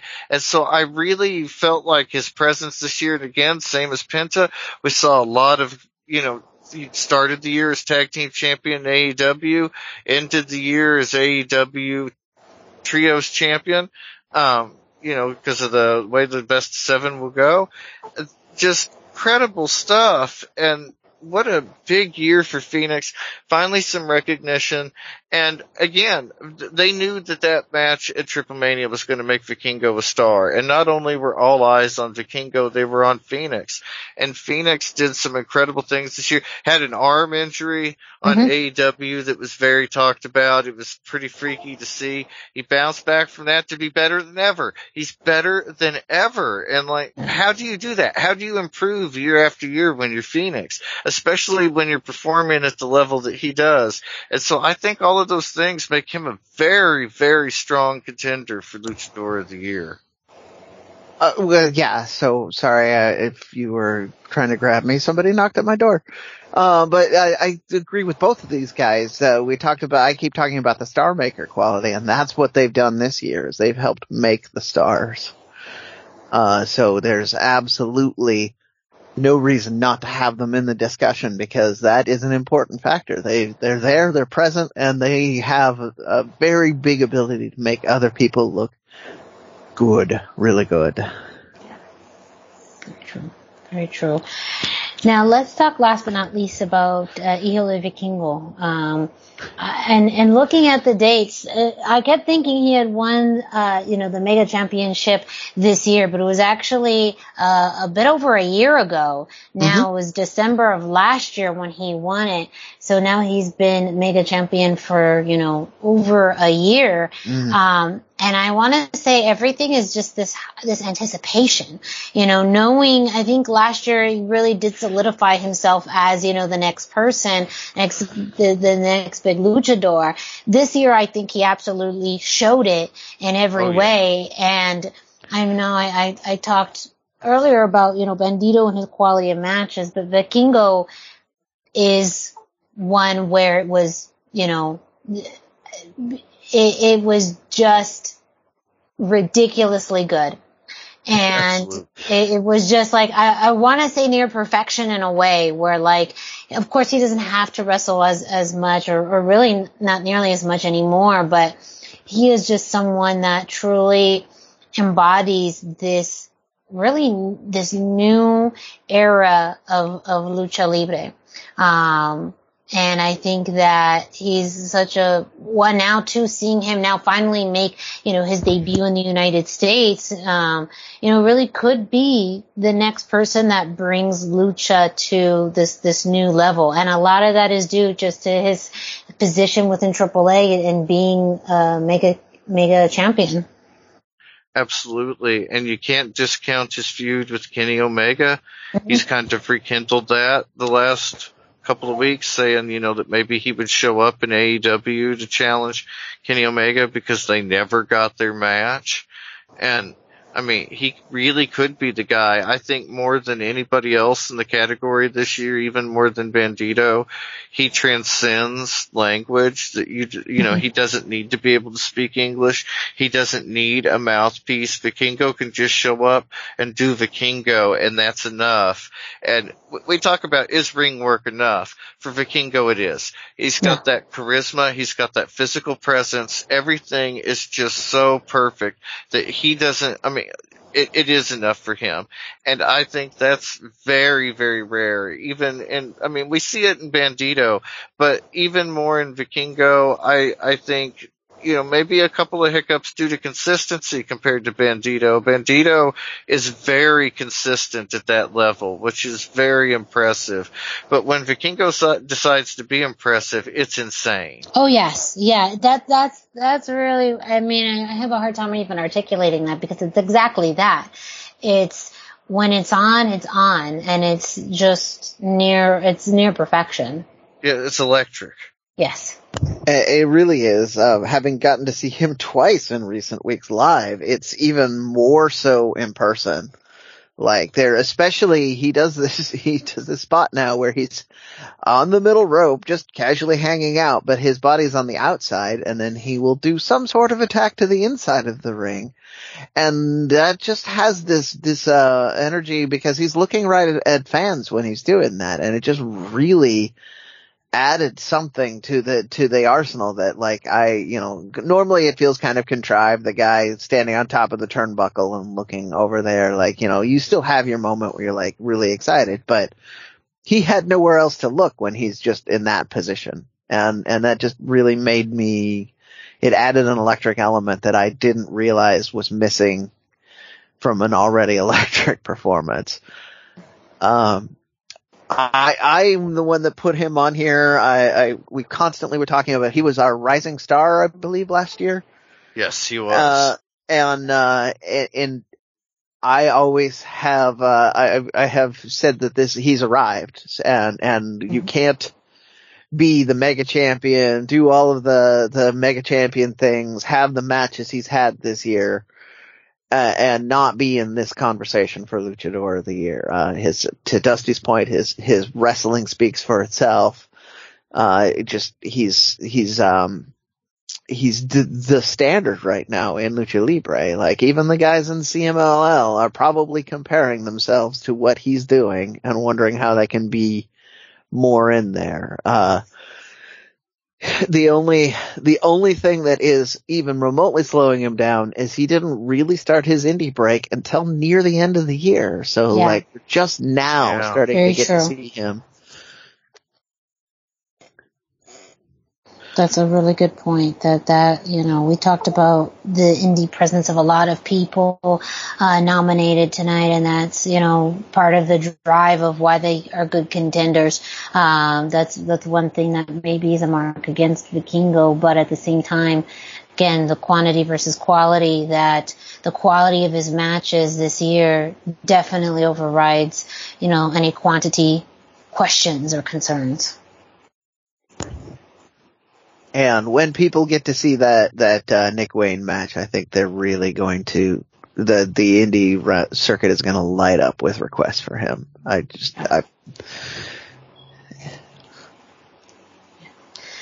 very, I mean, that makes just 2023 more exciting. There's already announcements, of where Vikingo will go next. And I know those announcements will just kind of continue throughout 2023. Oh, yeah. Now we are going to head into our last category, Match of the Year. This year we have 5 nominees. Dusty, can you present our nominees for Match of the Year? Yes. First up, we have Penta versus Viano in a mask versus mask. Ruleta de la Muerte Apuestas match from October the 10th, 2022. Next up we have, and we discussed it a lot already, Vikingo versus Phoenix. Mega Campeon Championship match, also October 15th, 2022. After that, we have Rey Mysterio and Dominic Mysterio versus Miz and Logan Paul at WrestleMania 38, April the 1st, 2022. We have Ricochet versus Santos Escobar on SmackDown for the SmackDown World Cup on December 2nd, 2022. And our dark horse, we have Sammy Guevara versus Cody Rhodes in the Ladder Championship match on Dynamite from January the 21st, 2022. And not that it would be a winner, but I felt like it had to be mentioned. We forgot about its placement earlier this year. Sammy, for better or for worse, is AAA Mixed Tag Team Champion. He hasn't defended the titles in quite a long time, and I mean, it's its own thing, and Sammy's kind of the opposite of some of the other cases where he started the year very strong, ended the year in a much different place perceptually. Yeah. And it's just different, but this match was incredible. Cody Rhodes, how can you forget when he suplexed Sammy off the top rope, or off the top of the ladder rather, and then Sammy returned the favor later from the top of the ladder with a cutter. I mean, incredibly giving. It was just a very cool match. And at the time we said this is a match of the year contender. And it feels like because of the kind of heat on Sammy, we've forgotten what a fantastic and special match that was. Very cool. It was Cody's way out of AEW, so there was a lot of stuff tied into that. And it just made Sammy feel important. And for a minute there, it made Sammy feel like he was going to be maybe a Luchador of the Year contender, or at least a main event contender. And the kind of heat on Sammy and the whole thing with Ty Mello kind of speed bumps that, but we'll see what happens. But it's easy to forget that match was incredible at the time. Yeah. I mentioned this. One of the reasons I think it's one of those matches I shut out of my head because it had some injury spots in it. Yeah. So I was less thinking, my lasting impression was less on the good wrestling and more on the absolute terror I experienced watching parts of that match. So. Well, and I think what got overshadowed was where, Cody went after. And I think, talking too about how Sammy, was more in a backwards moving progression. All the news, after that was all about where Cody was going and what Cody was doing next and everything with Cody. So I think that definitely, overshadowed the impact that this match had. I mean, there's a lot based off of all 3 things that we've talked about, has that working against it. Yeah. All right. I think we also have to defend the other highly controversial choice on this one. Rey Mysterio and Dominic against The Miz, of all people, and Logan Paul. I know. I like to make controversial choices, but when you think about, what people are remembering from this year's WrestleMania, that is one of the matches.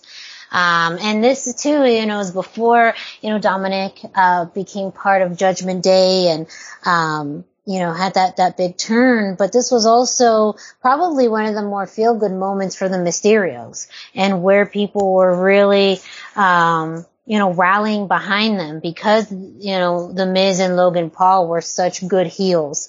It's one of the few times this year I really remember people truly rooting for the Mysterios. And it's also another controversial statement about it is, Logan Paul was incredible in this match. Much better than anybody in a million years thought. And that played so well with Rey and Dominic that, overall this was a highly entertaining match and one of the biggest showcases for the Mysterios this entire year. I mean, we have to say it was definitely the best celebrity match. Like, I can't think of a better celebrity match that I've seen in my lifetime. So, yeah. Yeah.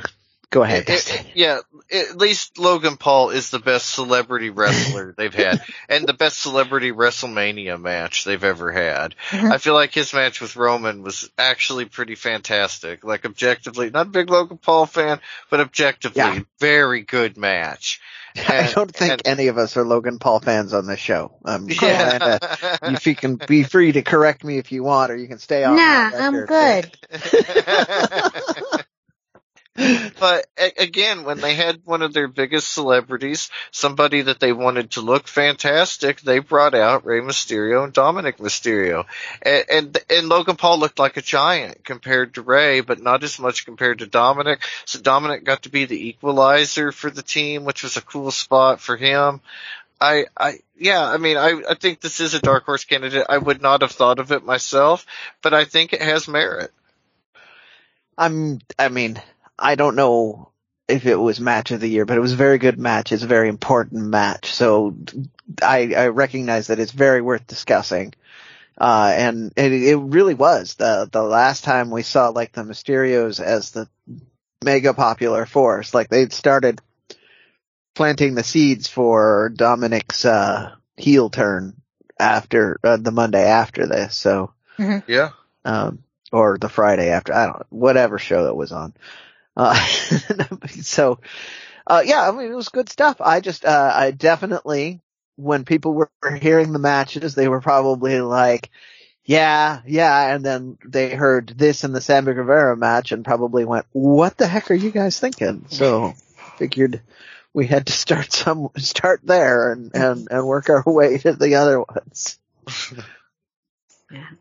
Speaking of kind of a dark horse, and this probably has more recency bias, is Ricochet and Santos Escobar for the finals of the World Cup on SmackDown. It absolutely has recency bias. I will point out that there is another match, I'm not going to say which one, that I was potentially going to nominate. And when I saw somebody else nominated, I had to hurry and find things in my notes. So I chose that one because first off, it represents a significant change for the treatment of luchadors in the WWE. Yeah. But also it was just an amazing showcase of what those two athletes can do. And, that may not hold up a candle to, seeing Vikingo and Phoenix. Everybody's going to have an opinion on that. I think it does. I think it is in the same conversation. You have athletes at the height of their career. I have always been an Escobar fan. I think he is underrated and, largely because he's being underutilized. And if he were in AAA still, I think he would have been in contention to be in a match he would be doing work with Vikingo for sure. And we would see what he's doing. So what he is capable of. So, that's why I nominated it. I will not lie. It has absolute recency bias, but, there's also solid arguments for why it needs to be discussed. Yeah. I absolutely agree with what you were saying, Brendan. And it is one of those things where it also kind of symbolizes how WWE is much more open in acknowledging wrestlers' past and their history and whether they've been in the ring together before. And that was alluded to a lot in this match. And so, and it's one that if, for fans who are those who are fans of Lucha Underground knew this match could deliver in it, and it really did. On SmackDown, that is truly is known more of being the wrestling show.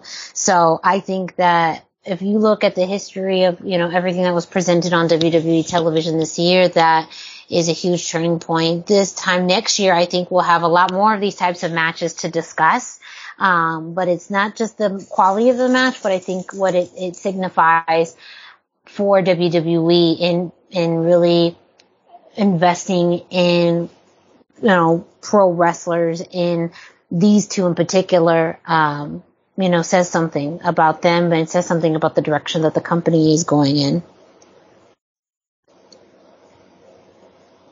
Yeah, I think it's a very positive sign. And we've talked about this before, that Triple H just kind of seems to get it compared to Vince as far as Lucha goes. And I feel like this was our strongest sign that good thing, to quote Kalisto, that good Lucha things are happening. And I think this really shows a lot of promise for somebody like Angel Garza that we, didn't see as strong of a showing, again, just because of underutilization. But seeing what they allowed Ricochet versus Santos Escobar, what they allowed them to do, and the placement of Angel Garza on the Mexican tour makes me feel very confident about what could happen. And as far as the bloodline and everything goes, there's really no place for Garza and Humberto Carrillo if they want to be a tag team right now. So I think that the strong showing in this also shows that maybe they're smart in holding off on Los Lotharios as a tag team until the bloodline thing can work its way through. Mm-hmm. I think that's fair.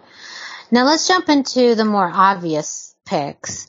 Because that, I think we've done enough to justify some of the dark horses, but let's go into the matches that truly are justified in being on this list.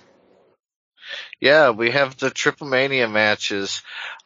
I think that it's fantastic that it's Penta in one and Phoenix in the other. Mm-hmm. But they were very different matches. Penta was kind of going toe-to-toe with the old guard. Phoenix was going toe-to-toe with the new guard. And they were both trying to equal out the bag of tricks that the young guy had and the old guy had. So they told different stories. But at the same time, they were so beautiful and classic, and especially the Penta versus Villano 4, we had so much emotion going into it. Villano 4 was very emotional. Yes. And just the connection, and they really made you think Penta was going to lose his mask. We discussed it on the show. Could he make it with face paint? Did he need the mask? What was the next thing? Because it seemed fairly certain that Penta might lose the mask. It really got tight there, and the emotional connection there and the suspension of disbelief just made it an incredible match, beautiful match. It just pulled you in with the story, and you felt it. It was a match that you felt. Right. And that is so important and just so beautiful in wrestling, something that we don't get all the time, and they really did a great job of that. Yeah, so I mean, this is a match I love.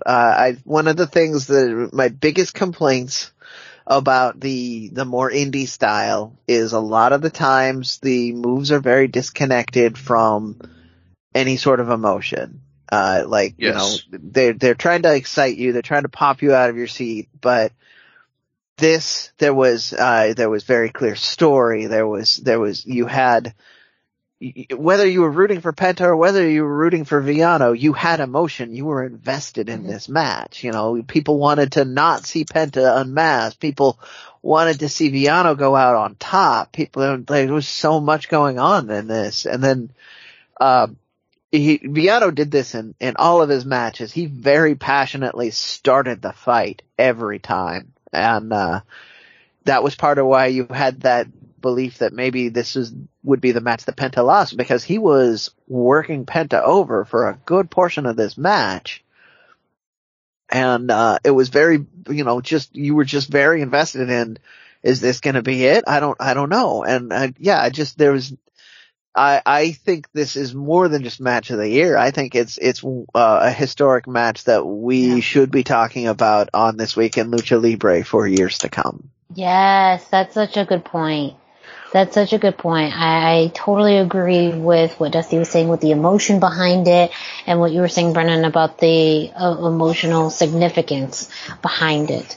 But also too, that new guard, old guard type of dichotomy too with Vikingo and Phoenix. And I think where Penta and Viano 4 was more gruesome and intense, Vikingo and Phoenix got you with more of that speed, that high flying, that entertainment, that awe of these are humans or are these superheroes?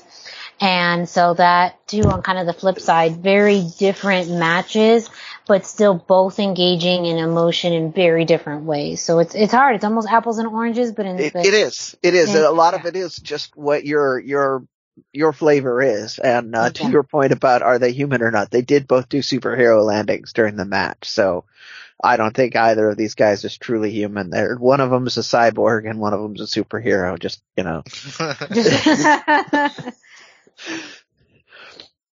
I mean, on the other side, I loved the Vikingo Phoenix match. Absolutely. It was, to your point, it was a kinetic masterpiece. There was story going on. I'm not gonna, pretend like these guys I'm not gonna go all Cornette and say they just do flippy shit with no story, but, it was intense. The kind of one-upsmanship, that was really kind of anything you can do, I can do, was kind of what I was reading out of the story, and I was loving it. Yeah, no, it was, and it was a technical masterpiece, and it was beautiful, and it was everything Lucha Libre can be as far as fluid grace and dynamics and back and forth. Like, Penta versus Viano was a brilliant, grounded match, and Phoenix versus Vikingo was a brilliant aerial match, almost an aerial ballet. It was so perfect and synchronized, and the things they can do. And like you said, it was, anything you can do, I can do better. And the things we saw from these guys, the gravity that they defied, it just doesn't make sense. And just stunning. I mean, visually stunning. You can't believe what you saw. And even though you don't have the same emotional connection, your visual and visceral connection with it is happening and unfolding in front of your eyes. You're spellbound. It's a completely different thing. And you just can't look away. It's stunning. And so that is very important too, and to have that element and that spellbound feeling really makes it a match of the year contender.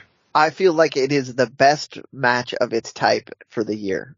Yes. Oh yeah, maybe of all time. I mean, it's really incredible. Yeah, I mean, so when you go all time, you're comparing it to matches like, again, Ricochet and Will Ospreay. So, you're putting it in some pretty high air, but I'm not going to argue that it doesn't belong there. I just want to, I want fans to understand. Yeah. No, I mean, I hold it in very high esteem. Well, we made a case for every match in this category, for every luchador nominated for our end of year awards. So now it's time for voting. So myself, Dusty, and Brendan will be voting, and on our next show we're going to be talking about the results and giving you the winners of each of these categories. We'll also be reflecting a bit on winners of years past, as we've kind of mentioned tonight, and really talk about the decision-making process when it came to selecting the winners for each of these categories. So make sure you stay tuned to the next episode of the Lucha Central Weekly Podcast. And don't forget to check out luchacentral.com, the home of the Lucha Central Weekly Podcast. But I can't give you, I can't justify it. I can't do, it justice. So Brendan, can you let our listeners know what they can find on luchacentral.com? All right, let's do this. If you're listening to this and you haven't visited luchacentral.com, it is time to do it. Luchacentral.com is your online home for Lucha Libre, where you can get all of the top news in English and in Spanish. You can find the best curated video content and original content that is not seen anywhere else. You can find when Lucha Libre events would be happening in your areas. You can find photo galleries from top photographers covering Lucha Libre around the world. It's a place to have your voices heard, from weekly polls to annual awards, seen and read by top executives in all of the major Lucha Libre promotions across the globe. And here we go. This is the achievement, because on top of all of that, it's still free, which is my favorite price for anything. So visit luchacentral.com. It's your home for it's your centralized home for all things Lucha Libre. Yeah. Well, don't forget to follow Lucha Central on social media, at Lucha Central on Instagram and Facebook, and at Lucha Central.com on Twitter. You can also follow Lucha Central's YouTube page, where you can find hours upon hours of exclusive content, which includes previous episodes of the Lucha Central Weekly Podcast, both in English and in Espanol, as well as other shows from the Lucha Central Podcast Network, interviews, matches, and much, much more, all on the Lucha Central YouTube page. And while you're at it, go ahead and follow us on social media. Dusty, can you let our listeners know where they can find you? Yeah, I am on Instagram at Dusty Murphy, and I am on Facebook at facebook.com/Dusty Murphy. And Brendan, can you let our listeners know where they can find you? Oh, yes, I am 321 T-shirt guy. That's the numbers 321. T-shirt guy is all spelled out. I am on Facebook, I'm on Instagram, and I'm all over the Twitters. And me, Miranda Morales, you can find me at the hashtag Miranda on Instagram and Facebook. I'm not on Twitter, so if you didn't like any of my picks, go ahead and bother Brendan about it, because I'm not here. I got no time for that. I do have a soft plug for more of our stuff.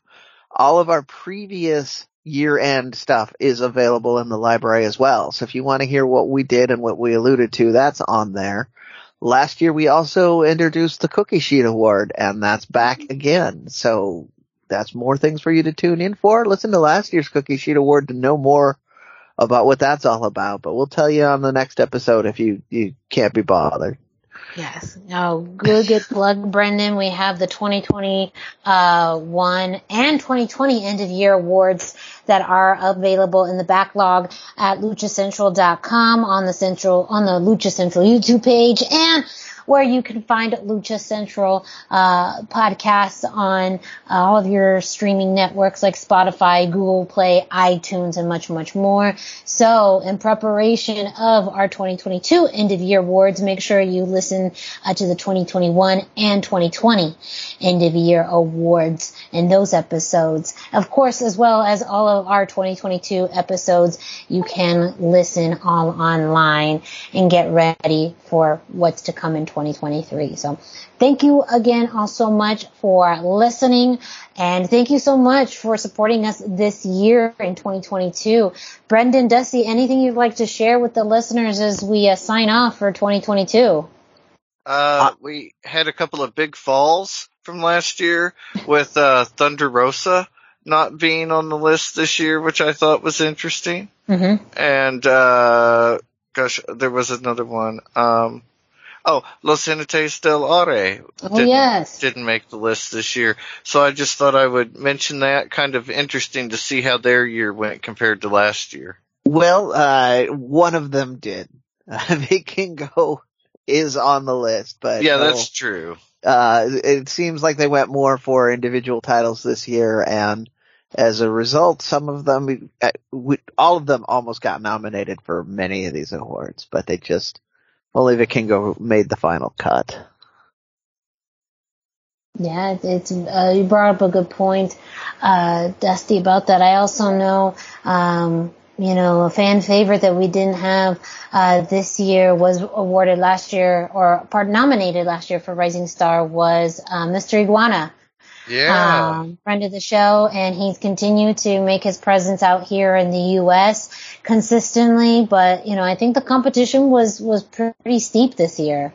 It was super steep in most of the male categories, so he had a rough road to climb.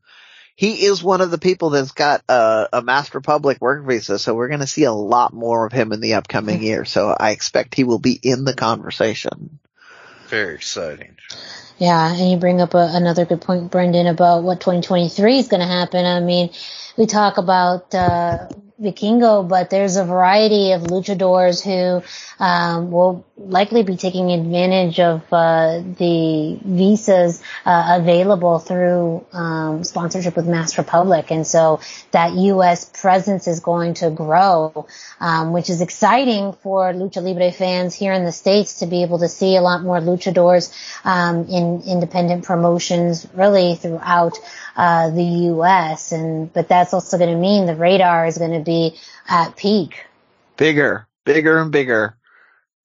I'm excited for it. And on that note, I'm going to once again do the Indie Roundup plug, please. We're still going to stay focused on the indies, so it doesn't have to be a show with Vikingo on it. It could have two guys with paper bag masks and fake sounding Mexican names, but send me your results anyway. It will probably make the show. So please, we already did the socials, so you know how to reach me. Yes, don't forget to reach out if you are an independent wrestler, promotion, fan, videographer, photographer, merchandiser, supporter of Lucha Libre. Please feel free to reach out to us. We'd love to get to know more about what else is happening throughout the United States, to share more about matches and talent that we can bring to a larger audience. So make sure you follow us on social media. Make sure to follow Lucha Central on social media, and make sure to stay tuned to the Lucha Central Weekly podcast. So for Brendan Barr and for Dusty Murphy, I am Miranda Morales. Thank you all so much for a wonderful 2022, and we will be back with you in 2023.